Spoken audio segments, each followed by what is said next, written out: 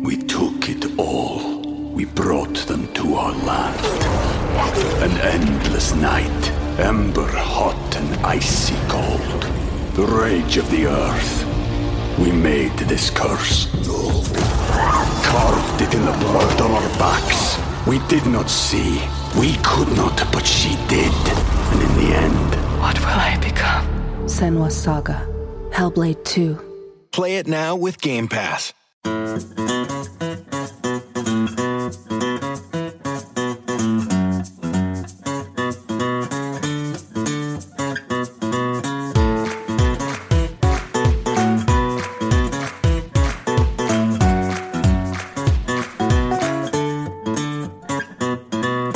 I'm Laura Tremaine, and I have 10 things to tell you.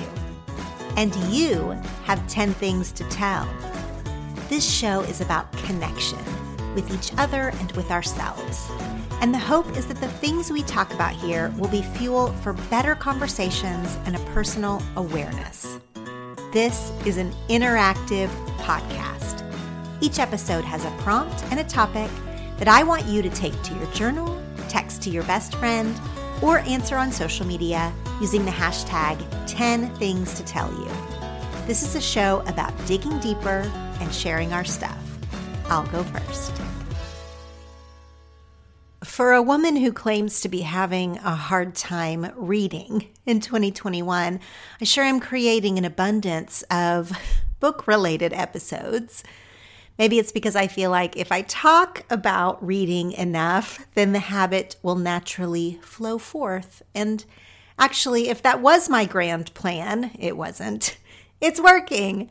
I am super excited to report that my reading focus and desire is back in full force, just in time for this conversation with Sarah from Sarah's Bookshelves Live.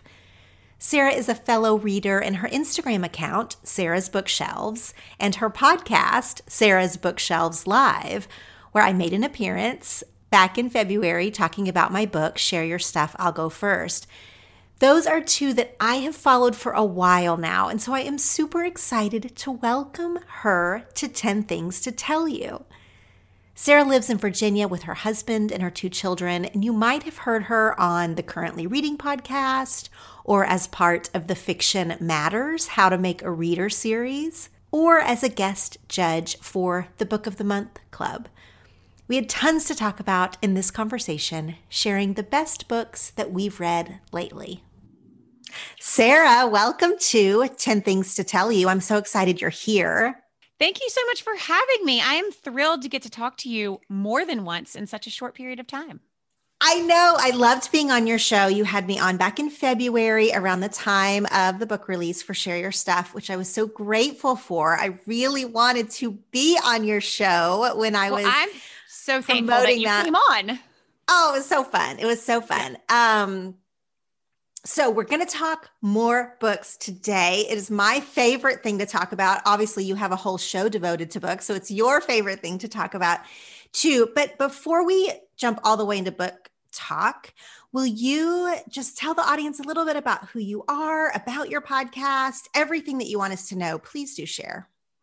Absolutely. I am a lifelong reader, but I'm not the kind of lifelong reader who was an English major, has read all the classics, went through all that kind of academia stuff. I am a lifelong reader who fell in love with reading by reading the very esteemed books like Sweet Valley High and Babysitter's Club and Nancy Drew and V.C. Andrews, which my mother was horrified by.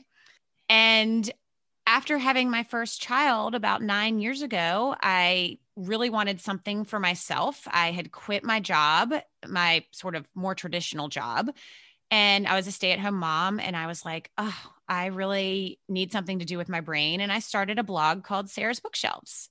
And I fell in love with writing about books. And then about 2 years ago, that morphed into the podcast Sarah's Bookshelves Live. And I found I loved talking about books in the book world even more than I loved writing about them. So I'm still doing the blog a little bit, but it's definitely cut back. And now I really focus on the podcast where I interview authors and other bookish people then that's the majority of the episodes. And then for another segment of the episodes, I have an amazing part-time recurring co-host, Catherine, and we talk books with each other. And I should probably give you some background on personally. I grew up in Virginia, so Southern, but not way down South. And I spent about 15 to 20 years in the New York City area, including Manhattan. And then I have now relocated back to Virginia. I don't think I realized that Sarah's Bookshelves was a blog first. And so, I was a blogger first also. Why did you decide to make the leap from blogging about books to podcasting about books? Was it like Bookstagram, put you in that direction? Was it just you were tired of all the internet writing? Like, I'm just asking because I have so many reasons I went to podcasting, but why did you? Honestly, mine was not Bookstagram. It was boredom. I sort of, every year with the blog, I would think about what direction do I want to take it for this coming year? And I got to a point where I was like, I don't have any more directions that I can think of to take this, or I'm excited about to take this.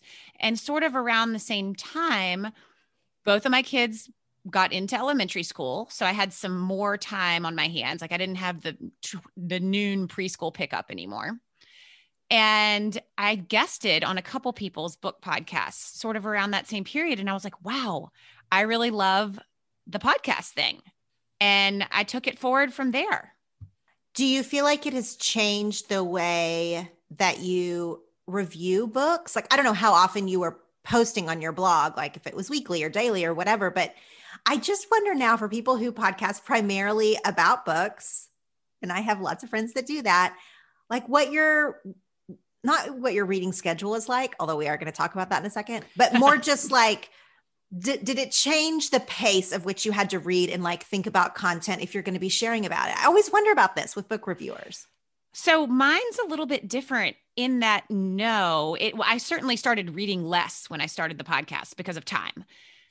But I also interview guests every week. So we're talking about the books they're reading. My episodes I do with Catherine are more focused on what we are reading, but it's a very small number of episodes in the course of a year, maybe 10 or 12. And I do now read much farther ahead than I used to because I'm thinking about upcoming guests and authors. Kind of, you got to book them decently early. And I'm reading to prep for our quarterly preview episodes, which are the popular episodes we do, Catherine and myself. And so I try to read as many of the books I'm going to share in advance. I don't always get to all of them, but in that sense, farther in advance, but not quantity per se. So you're still reading about the same amount. Yeah. And I would say I'm reading maybe 30 books a year less since I started the podcast. Wait, really? Because of the time that it takes to make the podcast? Yeah. The blog was so much easier. I felt like the blog took so much less time. Okay, but wait. So let's talk about your reading then.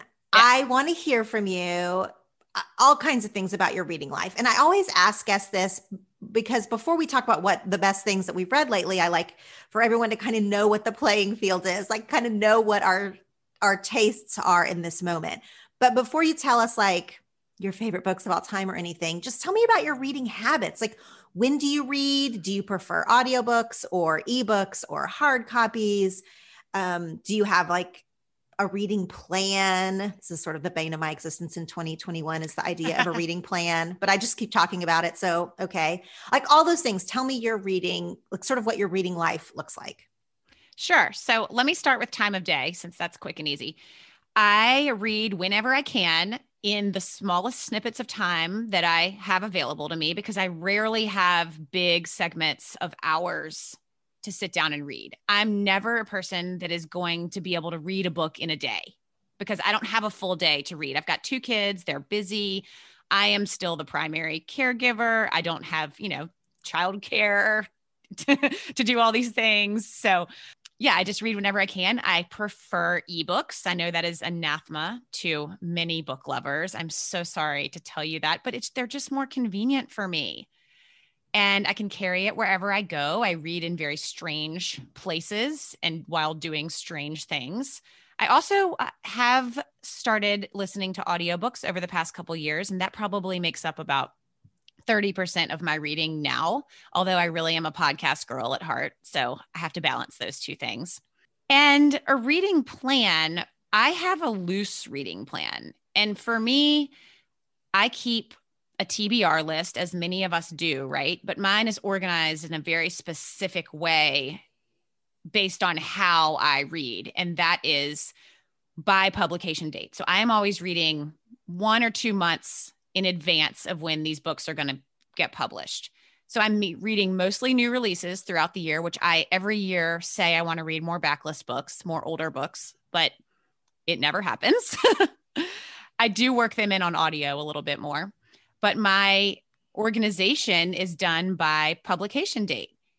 And I also have different extra buckets. Like I have an audio TBR, like I have a great for summer TBR, which are lighter books that kind of fit different moods I'm in. And if depending on the mood I'm in, within my loose structure, I can pull from these different buckets. Okay, that is interesting to read by publication date because that's not how I read at all. I mean, except for if a shiny new bestseller comes out, I might read it that week it comes out, but I'm not reading books in advance hardly ever. And I am so dictated by mood. And I wish that I wasn't, because part of me like wants to have a plan and wants to be more organized about it or methodical about it. I am methodical about the times of day that I read. I read nonfiction in the morning as part of my morning routine for 20 minutes. I set a timer. I read fiction in the afternoon. Well, that's not always true. It's not always fiction. If I'm reading a really great memoir or something else, but I read not what I read in the morning. I really should differentiate it, not between fiction and nonfiction, but like morning reading is a very specific thing for me. It's setting the tone for the day. It's like a productivity book or a self-help or inspiration or some kind of thing. I would never read a novel in the morning, and I would never read like general nonfiction, memoir, or whatever. No, my morning reading is a very specific type of thing for me. It's like part of the way I get ready for my day. And then everything else I'm reading happens throughout the day. So I'm methodical about when I read, I guess I should say, but the plan of what I'm reading, it's always all over the place. In 2021, it is incredibly all over the place. I've been super open about that I've had such a hard time reading until now. I'm super excited that for our recording, I have like books to talk about. Hooray. And so that's exciting, but it has been a real slog.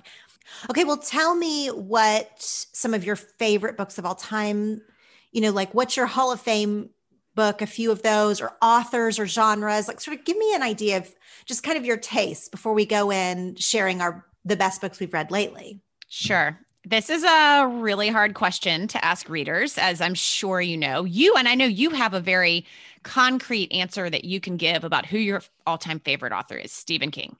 I don't have that per se. I have someone that comes kind of close, but I've still got a number of kind of favorite authors, and I've got people that are coming up now that I've loved maybe 2 books by them, and I think I'm going to love everything they write moving forward. So it's a little bit of a messier pool for me, but I live in the literary fiction world mostly, but I do like my literary fiction to have a plot. I don't read like high literary fiction, or I don't love high literary fiction. I like a great mix of plot and style and writing, and I love dysfunctional family dramas. I love dark books. I do not love happy books necessarily all the time. Same. Although I can't do happy. Sorry, it's everybody. tough. I know. Like I have been a little more open to it lately. And one I'm going to share today, I would say is a happy book, but it has a lot of like punch and depth also. And that's why I was able to tolerate it. And I did more than tolerate it. I loved it. But yeah, I know I'm a little bit of a different reader in that sense. I don't like things tied perfectly neatly up in a bow, that kind of stuff. I also DNF very quickly if I don't like something, and I don't try to push myself through something that I would rather not be reading. Yeah, So, I have no problem giving up a book either, quitting a book. I mean, sometimes I wrestle with it if it's incredibly buzzworthy, if a ton of people are saying it's going to be their favorite book of the year, then I might push a little bit further than I normally would. But in general, if I'm hating a book, if it is not meeting my reading needs, my mood at the time, I will quit a book so hard. I have no problem with that. I mean, we're all adults. We're not in school anymore. Reading is supposed to be enjoyable. I can't get past. And then there's limited time in the day. So I'm going to share two of my favorite books. I don't know what my number one favorite book is. That's such a hard question to answer, but these are two that I've loved. One's a relatively new one, and one is a very old one. And the first one is The Heart's Invisible Furies by John Boyne. Have you read this? I have. I loved it. Oh, I loved it so much. It's about a young boy named Cyril, and he was born out of wedlock to an Irish country teenager and given up for adoption. And the book basically checks in with his life every 7 years. And he is wrestling with his own identity while living in a country that is dominated by the Catholic Church. So it's just, for me, the reason I loved it is it's got the range of emotions. It's heartfelt, it's emotional, it's unexpectedly funny, and it's serious, but also not. There's parts of it that read like juicy gossip at times. And I absolutely adored it. It's the most recent book I would say I added to my all-time favorites list. And I also have loved other things that John Boyne has written. Did you read A Ladder to the Sky? I did, which was so very different and also 5 stars for me. So I was furious at A Ladder to the Sky, which was John Boyne's book, maybe 2 years ago when that book came out. And I was just, there's a lot to be angry at in that book. The one of the main characters is really pretty despicable, and the main character. Yeah, that main character. He's one of the greatest villains I've ever read, I think. So amazing. And then, but I was mad about it. I was really mad about it. But then now here we are years later, and I still think about that book. I actually still think about that book more than I think about The Heart's Invisible Furies, even though I enjoyed The Heart's Invisible Furies more, as a reader. But as time has played out, I'm the one that stuck with me is A Ladder to the Sky. That is so interesting. I've never heard anyone say that before. Well, I mean, I hesitate to even recommend that book because it is infuriating. But if you want a real ride, it is. Oh, yeah. It is. Okay, what's your other one? So my other one, this is, if I was absolutely forced to pick a favorite author, it would be Pat Conroy, going all the way back to my childhood. And my favorite book of his is The Lords of Discipline, which is not most people's favorite book by Pat Conroy. Most people's favorite is The Prince of Tides, which is his more famous book. Mm-hmm. But I read The Lords of Discipline as a kid. I think I stole it off of my mom's bookshelf when I was young. I reread it in probably 2014 or 15, something like that. So I think it still stands up for me. And it's about a teenager who attends a military college in Charleston, South Carolina, which is very closely based on the Citadel, which is where Pat Conroy himself went to college. And Will McLean, who's the protagonist, he goes to this military school because his father wants him to, and not because he actually wants to be in the military. He has serious doubts about the military, and he sort of confronts this secret organization at the school called the 10, and they try to weed out students that they deem not fitting in well with the school, and they try to weed them out before graduation. So I also love campus novels. So this for me was a campus novel. It is very contrasting in Pat Conroy's love affair with the city of Charleston and how he writes about the city of Charleston. Also his hatred of the military kind of combined together. And this book for me, Pat Conroy's writing is just off the page for me. And this one, though, had the strongest plot of all his other books mixed in with his writing style. Oh, that's so interesting. I haven't read Pat Conroy in decades. He is a quintessential Southern writer. So that makes me laugh because you were like, I'm not quite Southern. And I'm like, well, I don't know. If Pat Conroy's on your top list, you're tiptoeing there for sure. He is an amazing writer. I've maybe only read 2 or 3 of his. And again, it's been a really long time. He also kind of reminds me of my mom, which is funny. My mom's not a huge reader, but she loved The Prince of Tides. And so I don't know, I just sort of tie them together. So interesting how that is true. Anyway, I love those. Thank you for sharing those. Of course. And there's some authors that, more recent people that I absolutely adore are Taylor Jenkins Reid and Britt Bennett, Tiari Jones, Meg Wolitzer. Got a lot of women here that I'm listing out. I love all of those. That's a great list.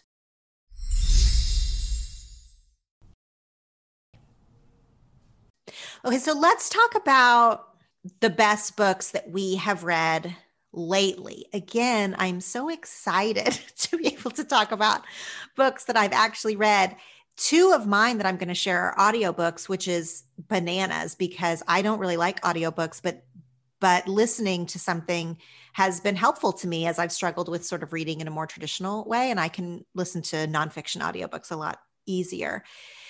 But we're each going to share 3 to 5 of the best things that we have read lately. Best being an all-encompassing word. Best because you enjoyed it, because it was extremely well written, because it was an important topic. Like there's all kinds of reasons that we're deeming this as the best books that we have read lately. But I'm going to go first. One of the best books that I've read lately, and I don't know if I want to credit this book with getting me out of my reading slump or not, because it's kind of simultaneous with a few other things. But it is definitely one of the best written things that I have read in a while. And that is The Prophets by Robert Jones Jr. Did you read The Prophets? I have not read it. I've heard about it. I remember it was a book of the month pick. And I remember looking at it and being like, this sounds really interesting, but my brain can't, I don't think my brain can handle at the moment. Okay, you were wise to choose that because this book is not enjoyable per se. I mean, unless this is really your genre that you love. This book is difficult. It is truly literature. It is so beautifully written, but it is hard.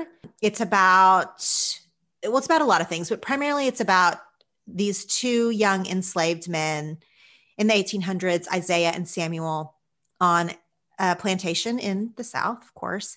They weren't born on the plantation. One of them was, one of them wasn't, but they met as children, and we're meeting them as a reader. We're meeting them as young adults, young men, and they are in a romantic relationship that is beautiful and poetic. And they sort of take care of the animals in the barn. They're sort of set apart from the other enslaved people on the plantation. And so there's a lot of sort of different dynamics happening in this book. You obviously have the plantation owners, the family that lives in the home, and then these sort of dynamics that are happening among the enslaved people and the family that owns the plantation. So there's a lot of complicated things happening, including, religious themes. There is some violence. There's obviously all the, inherent difficulties of talking about humans enslaving other humans. I mean, there's just a lot in this book. What stands apart is this beautiful romantic relationship between Isaiah and Samuel. So I liked reading this book because, like I said, it was the most well-written thing I have read in a while, and I was ready for that. I tried to get out of my reading slump by reading lighter things, like you said, or reading very popular things just to, I felt like that would kind of get the ball rolling, and it didn't work for me. So to read something that is so well done and like written at a completely different level, like The Prophets, that is what got me sort of out of my slump. That was like, oh, this is a different level. However, I have mixed feelings about the book as a whole. I don't totally understand the title of the book. There's jumps in time, there's jumps in perspective, there's jumps in structure that are hard, even if you're not in a reading slump. You know what I mean? They're just like a little bit confusing, where you really have to be honed in to the point of where I didn't totally understand some things that were happening in The Prophets. But I'm talking about it, I'm sharing about it because it was so well written, because it was touching on certain themes in a book like this about slavery, about plantations, about human dynamics. I felt like it went in a different direction than we usually read in these stories. And I don't mean in a different direction that it was, that could be taken a weird way, but I just mean like there were some themes there that I was like, oh, I haven't read this before. It was like a fresh sort of perspective in a way. And again, so well written, but this is a difficult book. there are some few scenes towards the end that will be almost impossible for a sensitive reader. It's hard. It's a hard book. Beautifully, beautifully well done. I'm so glad I read it. And I also just want to put it out there as like, if you're also having trouble reading, maybe try something harder instead of trying something lighter. I think we need a term, and I run into this all the time on my own podcast, a term to talk about books like this that are really hard, but so good, where you want to say, oh, I loved this book, but it feels weird to say I loved this book about such a terrible time and so much suffering. I haven't come up with the word yet, but when you started to introduce this book, it got me thinking about that. How you did the same thing I do. Yeah, it's hard to like say you loved it, or it's also hard. First of all, on the topic thing, for sure, there's several genres where it's hard to say that you love something Right. because it's hard. But also a book like this where you're like, I can really appreciate this book because Absolutely. I can see that it is playing at a different level. But sometimes it's hard to recommend books like that. Have you ever read Kindred by Octavia Butler? No, but Octavia Butler, a lot, I think, of what Robert Jones Jr. was doing was an homage to some of those other writers of color, including Octavia Butler. It's when you started talking about it, it sounded, I was having Kindred sort of vibes, which I just read at the end of the year of end of 2020, and I loved. And it was reminding me of Kindred, without my having read The Prophets. There's certainly some elements of The Prophets that are not in Kindred, like the relationship between the two guys. Yeah, that's one of the things, not just the relationship that was between two men, although that is notable that I hadn't read something like that in a novel about slavery, but the beauty of their relationship. There was like I don't even know how to talk about this because it's, it's tricky to talk about like intimate things. Sure. I thought it was really well done and just very, beautiful. That's the only word I can say about it. It's really beautiful. Those are my thoughts on The Prophets by Robert Jones Jr. What is the first book that you want to share with everyone? Well, this is also a book on the harder side. I will say I loved it. It's 5 stars for me. I would imagine it will be amongst my best books of 2021. It will definitely be among my best books of 2021 so far list that I'll be putting out in June. And Laura, if I remember correctly, you were lukewarm on Daisy Jones and the Six, right? I was warmer than lukewarm. I enjoyed it a lot, but it didn't rock my world, but I enjoyed it a lot. I liked it a lot. And I love her writing and I love her books. Taylor Jenkins Reid. I think if you liked that book, but you wanted something to rock your world a little bit more, this one might be up your alley. It is called The Final Revival of Opal and Nev, and it's by Donnie Walton, and it came out at the end of March. It is her debut novel, and it is also a fictional oral history of a rock band, just like Daisy Jones and the Six, but it has all of these other elements layered on top of it. The story's told by a journalist named Sunny, and she is the daughter of the drummer of this rock duo. And she goes to investigate the story behind an iconic photograph that was taken of the rock duo. I should say the rock duo, they are Opal and Nev, obviously, but Opal is black and Nev is white. And she goes to investigate this iconic photograph that was taken of them at a concert that resulted in a riot in the 1970s. This is the kind of book where I definitely forgot I was reading fiction. I kept being like, oh, I want to Google this. I want to Google that. And I'm like, no, wait, this is fiction, which is the same way I felt about Daisy Jones. And obviously this is going to get comparisons to Daisy Jones because of the structure and the topic. And I do think there are similar in a lot of ways, but I think Daisy is the more fun, escapist version. And this book has a very strong social political message about race in America, which the overarching message I took was sort of everything changes, but everything stays the same. Like Daisy, it's sort of the behind the scenes story of the rise of this rock duo and their eventual breakup, but it's centered around this photograph. And the interesting thing about the photograph is that, and the interesting thing that Donnie Walton was able to bring out with this oral history structure, particularly as it related to the photograph, is that there's so many people dissected it to have this deep political meaning in various different ways, whether that was deserved or not. And then you hear the central people involved in the photograph that are sort of like, I don't know, it was just a photograph of a moment that happened. I loved those sort of counterpunching opinions that you get in this really quick staccato fashion in the form of an oral history.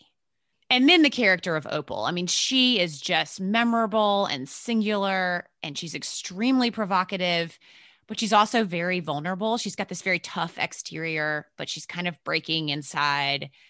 And she's really funky. She has this great sense of funky style, and the stylist that travels along with her, who really reminded me of Andre Leon Talley. And the whole story it's a bit of a slow build for me. I think it was maybe 25 or 30% in. I was like, I like this. I don't like it as much as I liked Daisy. But as the story started to pick up steam, and I don't want to go into the details about like why it picks up steam, because that was, I loved being surprised by all that. But I was like, oh, wow, I'm fully engrossed in this. This is a really like meaningful book.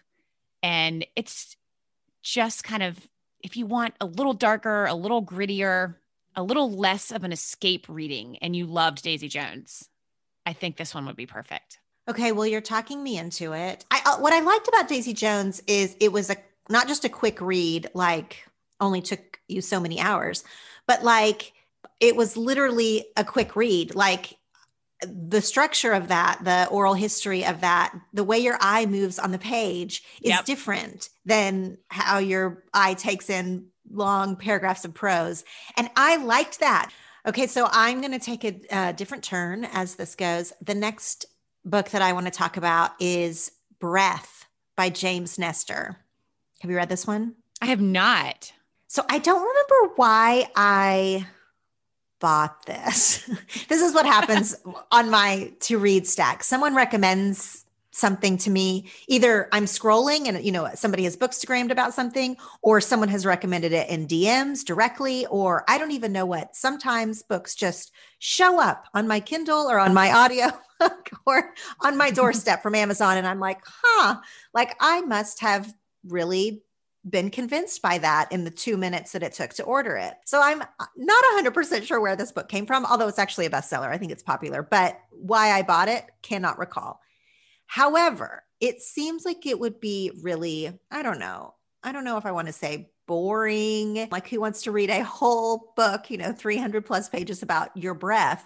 I ended up listening to this one on audiobook, and I'm so glad I did. It was completely fascinating. It was not boring, and I'm not into medical literature. I'm not into anything like that, but it was really fascinating. First of all, I think I must have bought it because I talk a lot about anxiety. I talk a lot about mental health. I talk some about meditation. So breath is important in all of those ways. But this book, while it does touch on some of the mental health aspects of it, it's also actually talking about a lot about evolution of the human skull and the way that humans breathe and the way we use our teeth and the way that we use our nasal passages is different from our ancestors. Oh, so interesting. If you think about like the Neanderthal man, cavemen, like kind of what we know about the skulls used to be a lot bigger, broader, and wider. We had a lot wider nasal passages that did not get blocked so often. So now there's so many reasons that we don't breathe through our nose. So allergies, inflammation, like all these kind of things that happen. And so we end up breathing through our mouth. Also, the way that we eat has changed, where we are obviously not hunting and ripping apart animals with our hands. And, we're eating a lot of processed foods that require our teeth to not be as strong as they used to. Like a lot of things have changed about our skull over hundreds and thousands of years. And it has changed literally the way that we breathe, which has also changed, what kind of diseases or infections or, like I said, inflammation or all these different things that happens in our skull that also affects the way that we breathe. Well, this also in turn affects all kinds of things: mental health, physical exertion, sleeping, like all these different aspects of our life. We don't even realize how much they are tied to our nose. Also, our nose, our nasal passages are not studied very often. Like apparently most scientists are just like, yeah, the nose has sort of this one function, whatever. There's many other interesting things in our body to study. James Nestor has made our nose so fascinating in this book. I have caught myself thinking about the way that I'm breathing every single day since I read this book. Like, not only making sure that I'm always breathing through my nose as much as possible. If I find that my mouth is a little bit open or whatever, like that really matters, but also slow breathing. He talks a lot about the fact that when we are hyperventilating, when we have anxiety, when we are stressed, when we are nervous, when we are concentrating or not concentrating or whatever, we often breathe more quickly. So we take in a lot more breath. We take in these big, deep breaths. We've been told that that's the key, to breathe in deeply through your nose and out through your mouth. And he makes a real argument for breathing in a lot more slowly and only through your nose. Do not breathe out through your mouth. So I'm not, I'm just summing up like this whole book of research and data and all of this.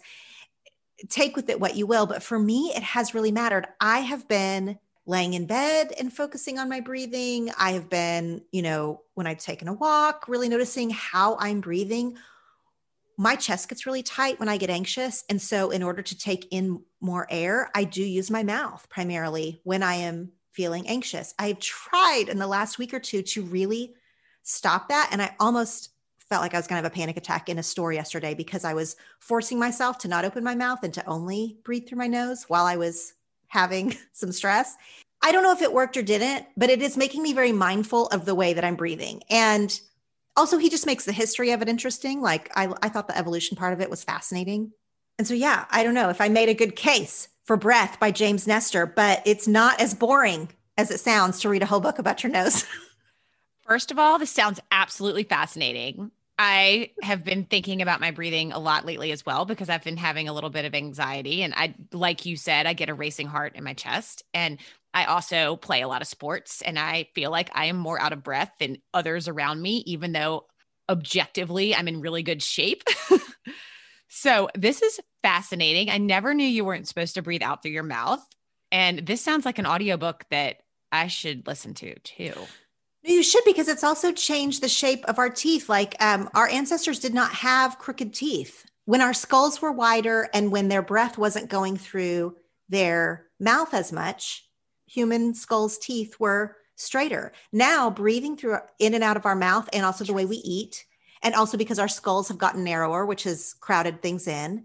I just thought it was so interesting. And the sports piece is huge. There's a whole section on athletes who have trained themselves to not breathe at all through their mouth, and like how it extended their running times. They were making like personal records. There's been a few different experts over the years. Some of this is old, like from older Olympics and stuff like that, who train athletes specifically in their breathing slower, so not panting, and through their nose, and how it has changed their sports performance. So if that's something that's of interest to you, then you'll like that section. I thought the whole thing was interesting, actually. Absolutely. I have a tennis match on Wednesday, and I am going to try this out. For sure. It also sounds like, have you ever read Mary Roach? Yes. I've only read one of hers. I know she's written several, but yes. She does these little micro history types of things on bizarre things. Like Gulp was one. Wasn't Decomposition one? Oh, was that one of her? I'm not sure if that was, maybe. And then there was another one about space, which is less of a micro history, but she gets into the like strange yet fascinating parts of science, of these things that you don't think you would ever be interested in.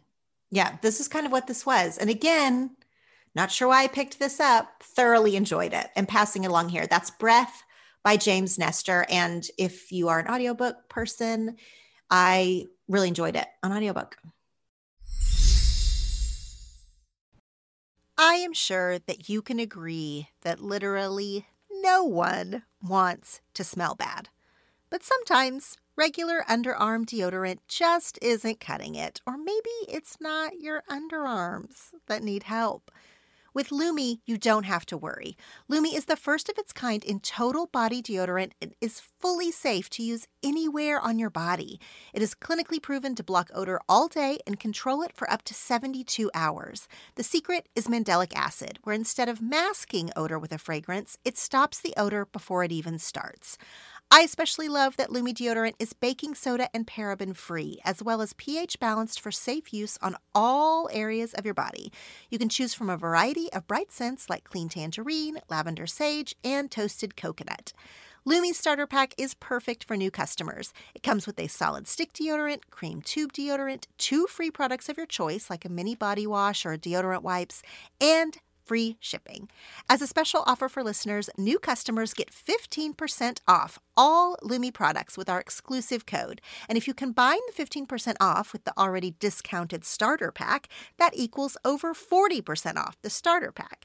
Use code U for 15% off your first purchase at LumiDeodorant.com.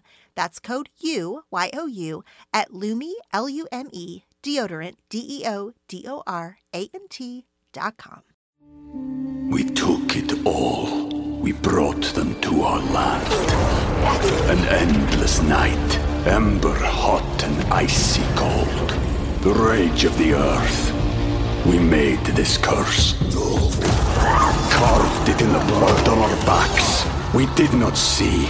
We could not, but she did. And in the end, What will I become? Senua's Saga. Hellblade 2. Play it now with Game Pass. What's your next one? My next one is another book that will be one of my favorites of 2021. It's getting a fair amount of play right now because as of recording date, it's coming out tomorrow. But by the time this episode airs, it will already be out. It is When the Stars Go Dark by Paula McLain. Have you read her before? I read the Hemingway one. What's it called? The Paris Wife. Yes. Yes.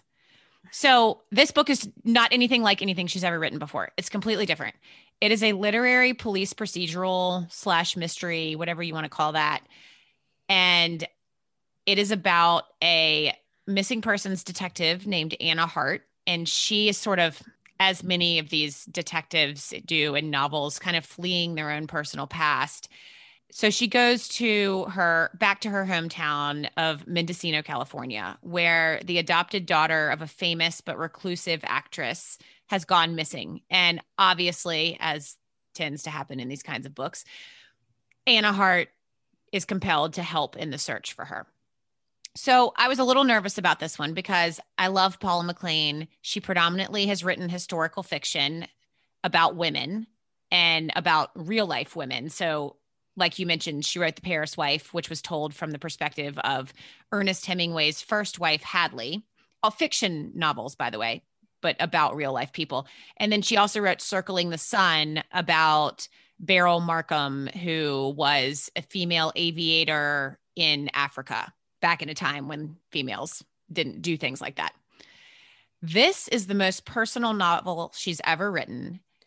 She talks in the acknowledgments section of the book about how she grew up in foster care, just like her protagonist did. Anna Hart grew up in the foster care system. And she is also a survivor of sexual abuse. And it was crystal clear to me as I was reading this book that she either had very personal experience with childhood trauma or she had just done like an absurd amount of research and wrote about it beautifully, because she writes about childhood trauma in this book.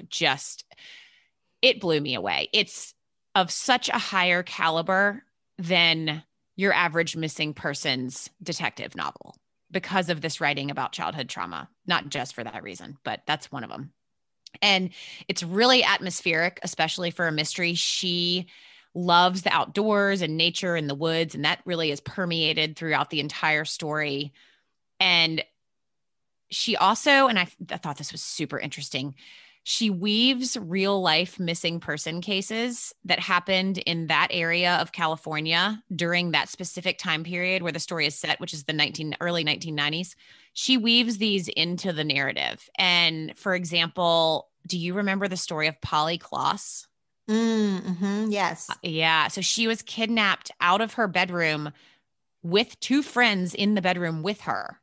from her house. So she was kidnapped and was later found dead. And her father teamed up with the father of the girl, Amber, to form Amber Alerts. And really, they formed a foundation that really changed the way that police handle missing persons cases. And so she talks about the Polly Klaas case throughout this story in a really organic way. It totally makes sense when you read it. This book for me is what I like to call a unicorn book. And that is packed with depth and observation about life and great writing style, but also does not at all skimp on plot. Okay, I love that. That was already on my list because I have seen people talking about this one. I do want to read that. That seems like something that would be great for my spring reading in terms of like, it's very well done, but not like so, it sounds like not like so dense and heavy that it will. No. Yeah. It's heavy for sure because of the subject matter, but like not the style. Like you can easily read through this. I didn't feel like I was struggling to concentrate, which is a big thing for me. And with me, the concentration piece is always driven more from the style, not the subject matter. So I can read about super dark, serious stuff if the style is in a way that is easy to read, even when during times when I don't feel like I can concentrate very well. So that was When the Stars Go Dark by Paula McLean, and that just came out, y'all. So you can go grab it. Well, speaking of stylized writing or how the style can really affect the story or the book, my next pick is a novel called Good Neighbors by Sarah Langan. Now, there's a few books out in the last couple of years with similar titles. Yes, there are. You sort of have to make sure that you're picking up the right one. There's A Good Neighborhood. There's like a few of these. So this one is called Good Neighbors by Sarah Langan. So Good Neighbors is sort of about a street, a neighborhood, but it's like a street that it sounds like is almost like they don't describe it as a cul-de-sac, but it's sort of like a long street that kind of goes around a park, Maple Street. And you get to know several of the families that live on this street that sort of wraps around a park. Within the park, inside the park, there has been a huge sinkhole has like happened. And so it's, danger. They like roped off this big sinkhole that happened in the middle of the park. Now, I'm calling this stylized because this book, this story is not realistic fiction, but it's not like dystopian or anything either. It's more stylized. It is very similar vibes to me to Leave the World Behind from last year and a children's Bible also from last year. So there's these elements of like something has happened or like something bigger picture is happening outside of the world you're reading about. So you're reading about Maple Street, but there's these, you're not sure if it's climate change or, apocalypse vibe. Not really, but like this is set a little bit in the future, very much like Leave the World Behind, where there's not a crazy mystery of what has happened. There's a sinkhole, but it just has this theme of like, it's not exactly the world that we're living in now. You know what I mean? Like there's other things happening. Slightly off. And it's, a pretty affluent street, but then you have these new neighbors, the Wild family that, it was a real upgrade in their life to be able to move onto a street like this. And so some of the other neighbors look down upon them that maybe they're not quite, classy enough or highbrow enough to live on their street. Their direct neighbors to the Wild family is the Schroeder family, and their two daughters have become friends, and the two moms were friends and have had a falling out.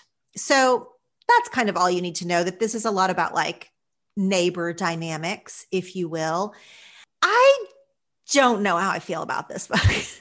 That is what I've heard from so many people about this book, that exact reaction. Like there are some very interesting and cool things that Sarah Langan is doing. Like, again, like Leave the World Behind or a children's Bible, which I liked less than Leave the World Behind last year. But like I can appreciate, I don't know if this is like a whole genre now or what. I can appreciate what's happening in this like stylized future. But also I was like, I don't really like any of these characters. And that's not a requirement for me. I don't need to like anyone, but you need to have something that you're rooting for. Like there needs to be a plot point that you're rooting for, or, you know, that you want to know what happens. Now there is something that happens that sort of a mystery-ish element that you do want to finish it to see like kind of what happens. But in general, I wasn't attached to it. So I was just reading it very detached, which is funny because the mood of the book is real detachment, like a little bit of detachment in connection to relationship, or detachment to reality, or detachment to the rest of the world, because you were literally only reading about Maple Street. Like you don't know anything else that's happening in the world.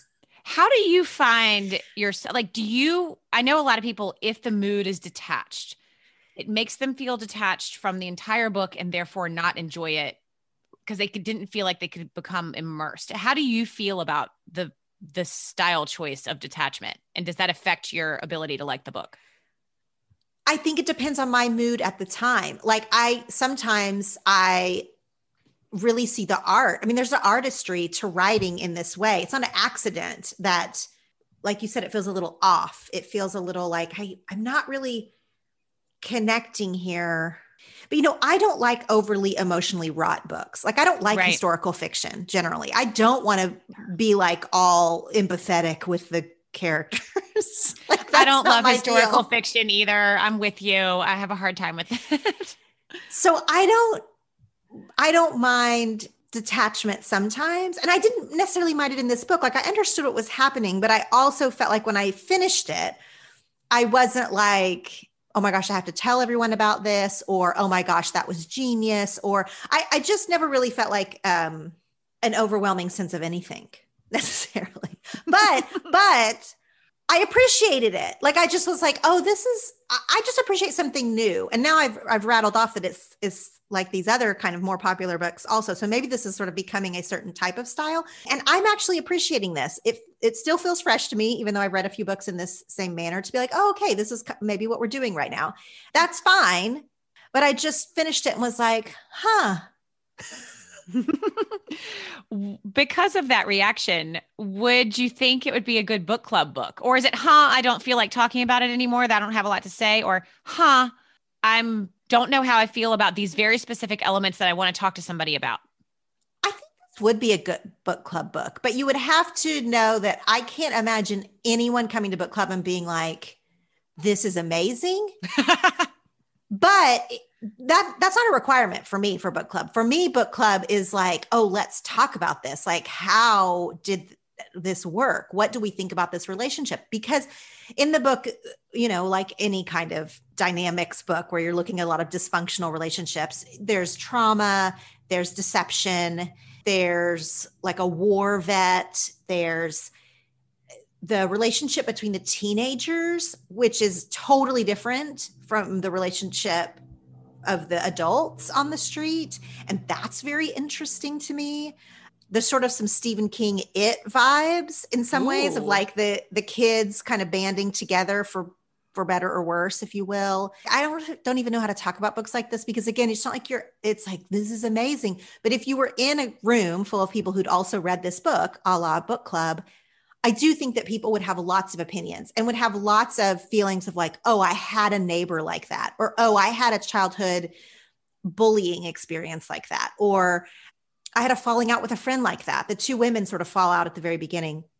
That was interesting. And that goes dark pretty quickly, but there's a lot of things to kind of grasp onto and relate to in this book. It's just that like, they didn't have the cohesiveness of like, there's no rallying cry, you know, so that by the end, you're not like, oh, humanity is beautiful or humanity is screwed. I read it. We're talking about it. Maybe we should change the title of this podcast episode. Instead of best books lately, it should just be books lately.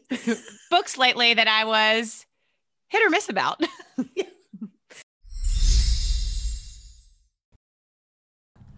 Okay, so this next book is very much outside of my wheelhouse, but it was still 5 stars for me. So that makes it even more memorable and made me want to share it that much more.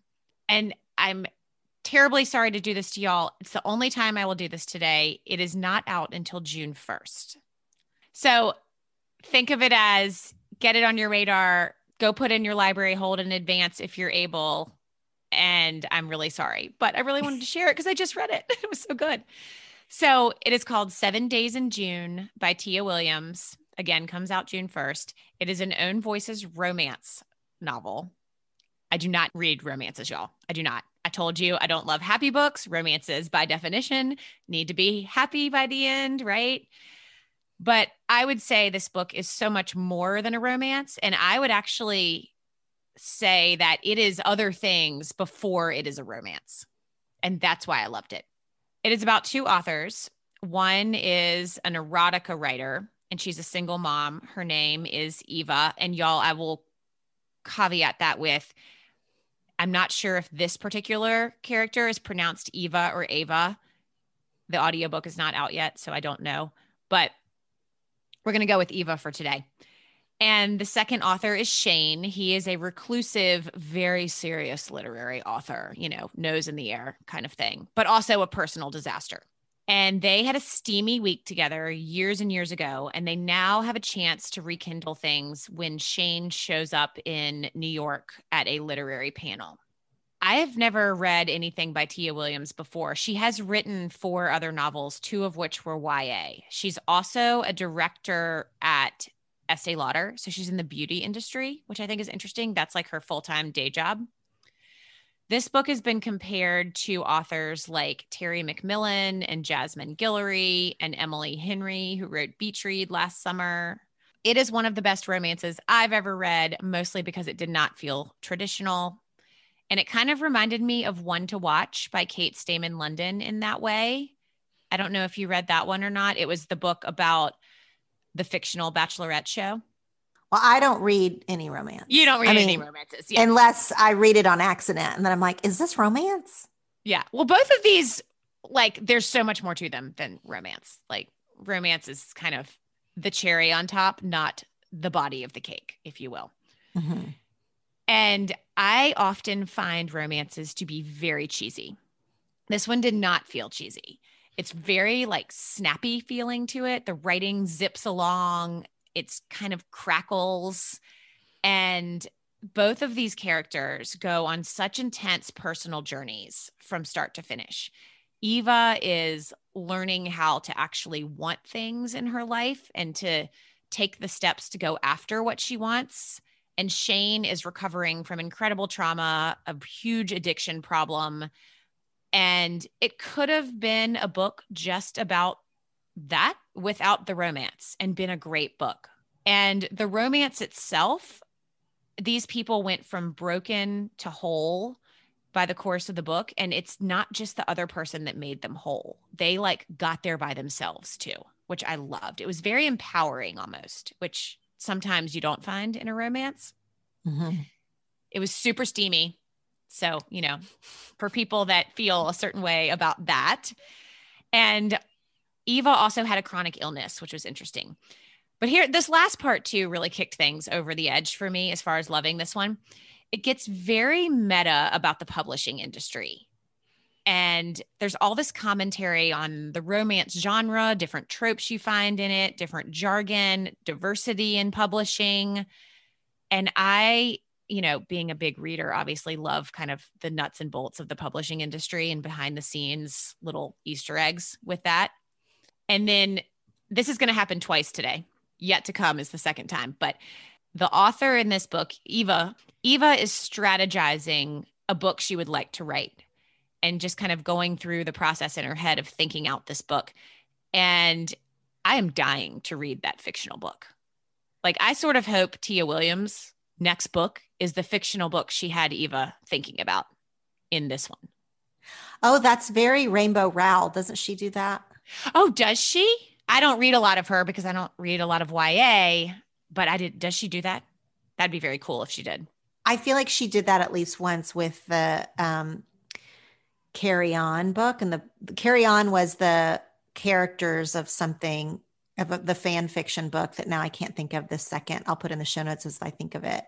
Of a book that she read where they're writing fan fiction about it. And then it turns out to be, then she writes the book. I'm butchering it, but Rainbow Rowell fans out there know what I'm talking about. I can't even jump in to help you because I don't know anything about Rainbow Rowell. Anyway, okay, that's so interesting. Why did you read it if this isn't really your normal thing? Great question. So there's one very unsexy answer and then one slightly sexier answer. The unsexy answer is that I put out a summer reading guide every year and I have these categories. One of my categories is something light and fun. Well, I am always short books for that category because of my reading taste.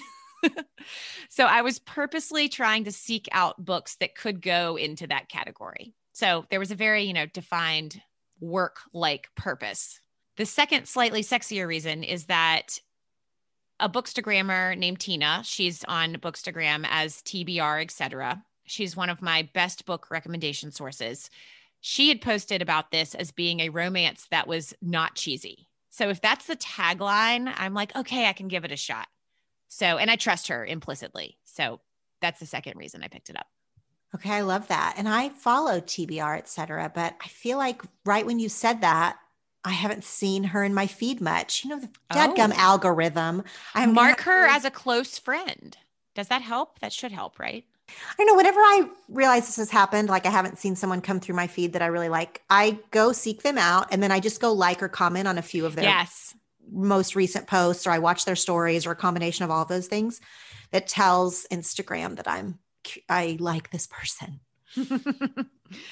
So y'all, I'm really sorry again about the June 1 publication date, but that was 7 Days in June by Tia Williams. Okay, so my last one comes from a recommendation by Meredith of the Currently Reading podcast from the episode that we recorded together. Meredith and Katie, the Currently Reading Women, were on 10 Things to Tell You in episode 108. And are you going mermaid horror with this? I was about to say, when Meredith said mermaid horror, I was like, I think I clicked purchase while we were recording. Yeah, I would be like, nope, run for the hills. Well, what's so funny is that I got a lot of comments or DMs or whatever about that episode, and they were all saying the same thing. They were all like, mermaid horror, hashtag mermaid horror. Well, I feel like that is something that you say that, you describe a book that way, and you're going to get a bunch of like celebration hands in the air, and then you're going to get a bunch of people that are like, absolutely not. And nothing in between. That's true. Well, so I could not read this one fast enough. And I'm actually, here's the caveat. I very rarely do this because usually my reading life is different than it is right now, but I'm not 100% through with Into the Drowning Deep by Mira Grant. That's the book, Into the Drowning Deep. I am almost all the way through, enough through that I felt like I can talk about mermaid horror because Meredith was right. That's exactly what this book is. It is a ship, a big, almost yacht-like ship that sets sail full of scientists. And I mean, all kinds of scientists. We're talking like, marine life scientists, sonar scientists, all of the science people are on this ship that has set sail for an area where there's believed to be actual mermaids. Now, mermaids in our popular culture have been portrayed as everything from like, sirens in the Greek myths to like the Little Mermaid, Ariel, like mostly beautiful and charming and possibly deceptive, but like probably not like graphic murderers.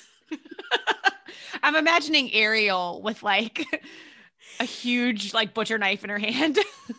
Like if Ariel had rows and rows of sharp teeth and like an eel fin instead of like a fish fin, that's what the bottom half is. You're merging Ariel and Ursula, basically. Sort of. I think when Meredith described this book as mermaid horror, I think I was thinking, and I don't read much horror beyond Stephen King, honestly. I mean, I have, but it's not like I'm not doing that monthly or anything. A lot of times there's a huge, huge buildup. And then the horror thing happens, I don't know, later after you've like met everybody. Now you do meet all these characters on the boat, but I feel like those mermaids, they come fast and quick. Like I wasn't totally prepared for the mermaid horror to start quite so quickly. But suddenly we have mermaids scaling the boat. And that's not a spoiler because it happens so quickly. Like there's just a lot of, I don't know. I don't even want to use the word violence because I feel like that's like not fair to like what true violence is, because this book is almost cheesy in a, B and C movie kind of way where you would like, if you watch this as a movie, you would be like Snakes on a Plane. That's what it's like. It's like, gosh. Like where you're just like, this is ridiculous, but also I can't stop turning the page. So do you find you're able to buy into that? Because I have trouble with like over the top plots where I'm like, this is absurd. This would never happen. I think that it's easier because it's so bananas. Like to me, horror that feels like it could be realistic, that is so much scarier. Oh yeah. Than mermaids on a boat. I mean, sure. But there's like some funny things in this book. It's very like, again, this isn't something I read very often. So maybe this is part of a horror genre that I'm just not all the way in on. But like, you remember how the Scream movies were legitimately scary, but also funny? Yes. I feel like there's like, yeah, there can't be. Yes, that's the right word. That's better than the word cheesy. I was trying to say Into the Drowning Deep, like it's almost cheesy, but really it's just like campy. Like there's some romances that strike up between the scientists and the different characters. And like the book is just like, it's just so bonkers. And if I started with my recommendations with being like, we should really read harder, everyone, I'm ending it with like, we should really read more weird stuff like this. But I do just feel like it's nice to just get outside of your regular reading taste, whatever that is, and just sometimes read something so bonkers that you're just like, well, that was fun and crazy and weird. And that's how I feel about Into the Drowning Deep. It's going by, very quickly. If you are a sensitive reader, I mean, it's truly murderous. So if that's going to freak you out, then don't do it. But it's not horror like I said, of like, if there's such a thing as realistic horror, but like that feels more realistic. It's not that. It does not feel realistic. It feels like mermaid horror. Right. I can't say I'll ever pick this up. But I mean, I do feel a little FOMO. Like Meredith's talking about it. You're talking about it. I don't know. I don't feel FOMO. I think if you're not attracted to the premise, then you won't even necessarily enjoy the campiness. Like even if you can see, yes, I can see that this is like silly and fun and bizarro. But like if you're not into it, like if you're not piqued by it being called mermaid horror, then you're not going to be piqued by the whole thing. So you're not missing it.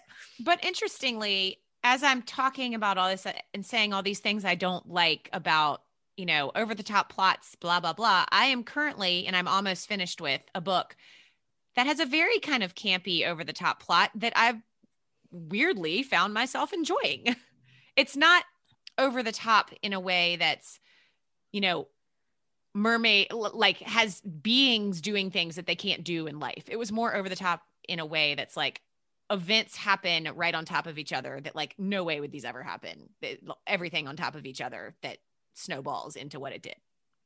Well, you have to say what it is. Okay. It is Dial A for Aunties, coming out at the end of April. Another one of the books that I picked up for the same reason I picked up 7 Days in June. Okay, well, tell me the last book that you want to share. So this is called Good Apple, Tales of a Southern Evangelical in New York by Elizabeth Passarella. It came out in January of this year. Yes, I have this book in my stack.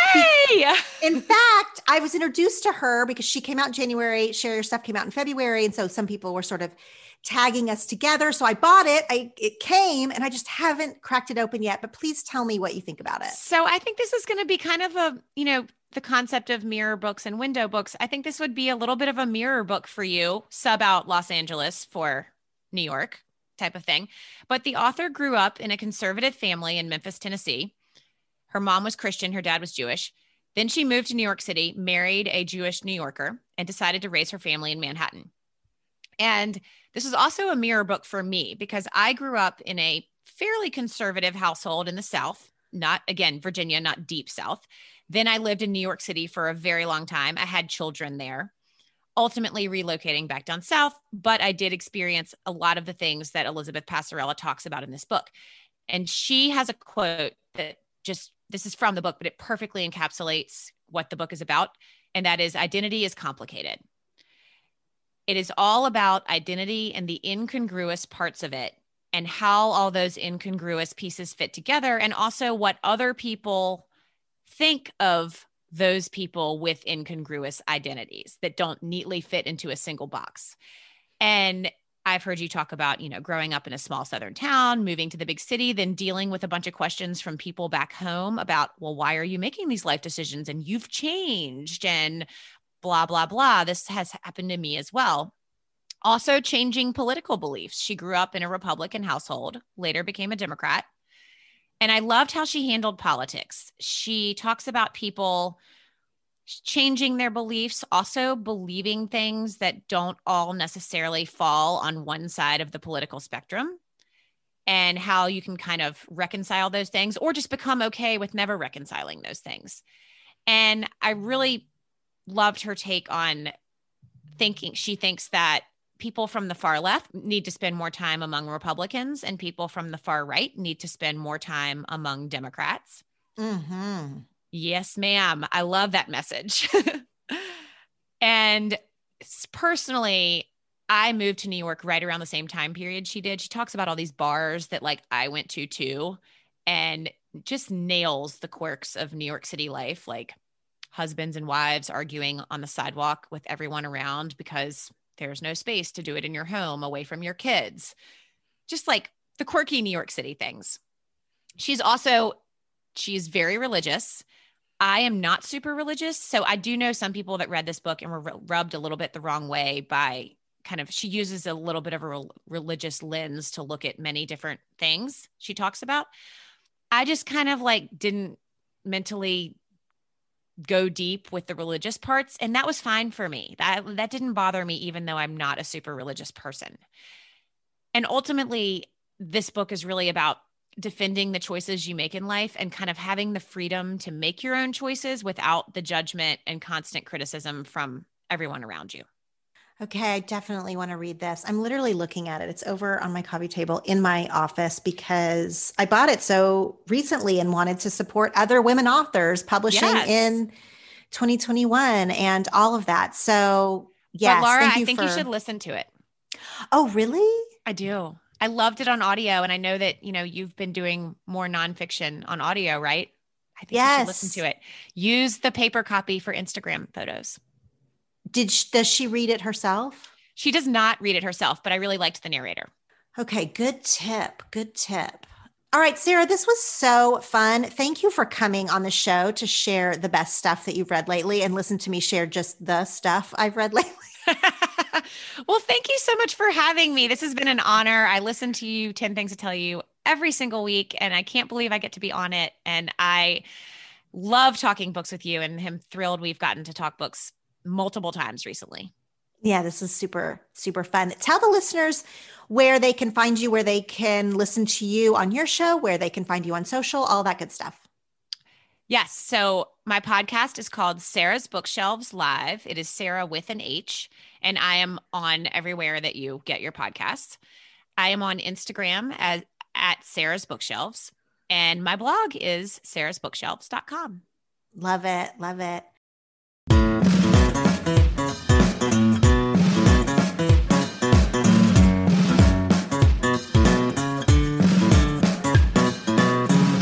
Tremaine, and you've just listened to the 10 Things to Tell You podcast. You can find the show notes and subscribe to episode emails at 10thingstotellyou.com/podcast. And you can follow us on Facebook and Instagram at 10 Things to Tell You. Remember, this is an interactive podcast. I have 10 things to tell you, and you have 10 things to tell. So take this topic to your journal or a friend, or post on social media using the hashtag 10 Things to Tell You. These episodes are meant to bring connection with others and ourselves and spark better conversations. Thanks for listening. Now go share something.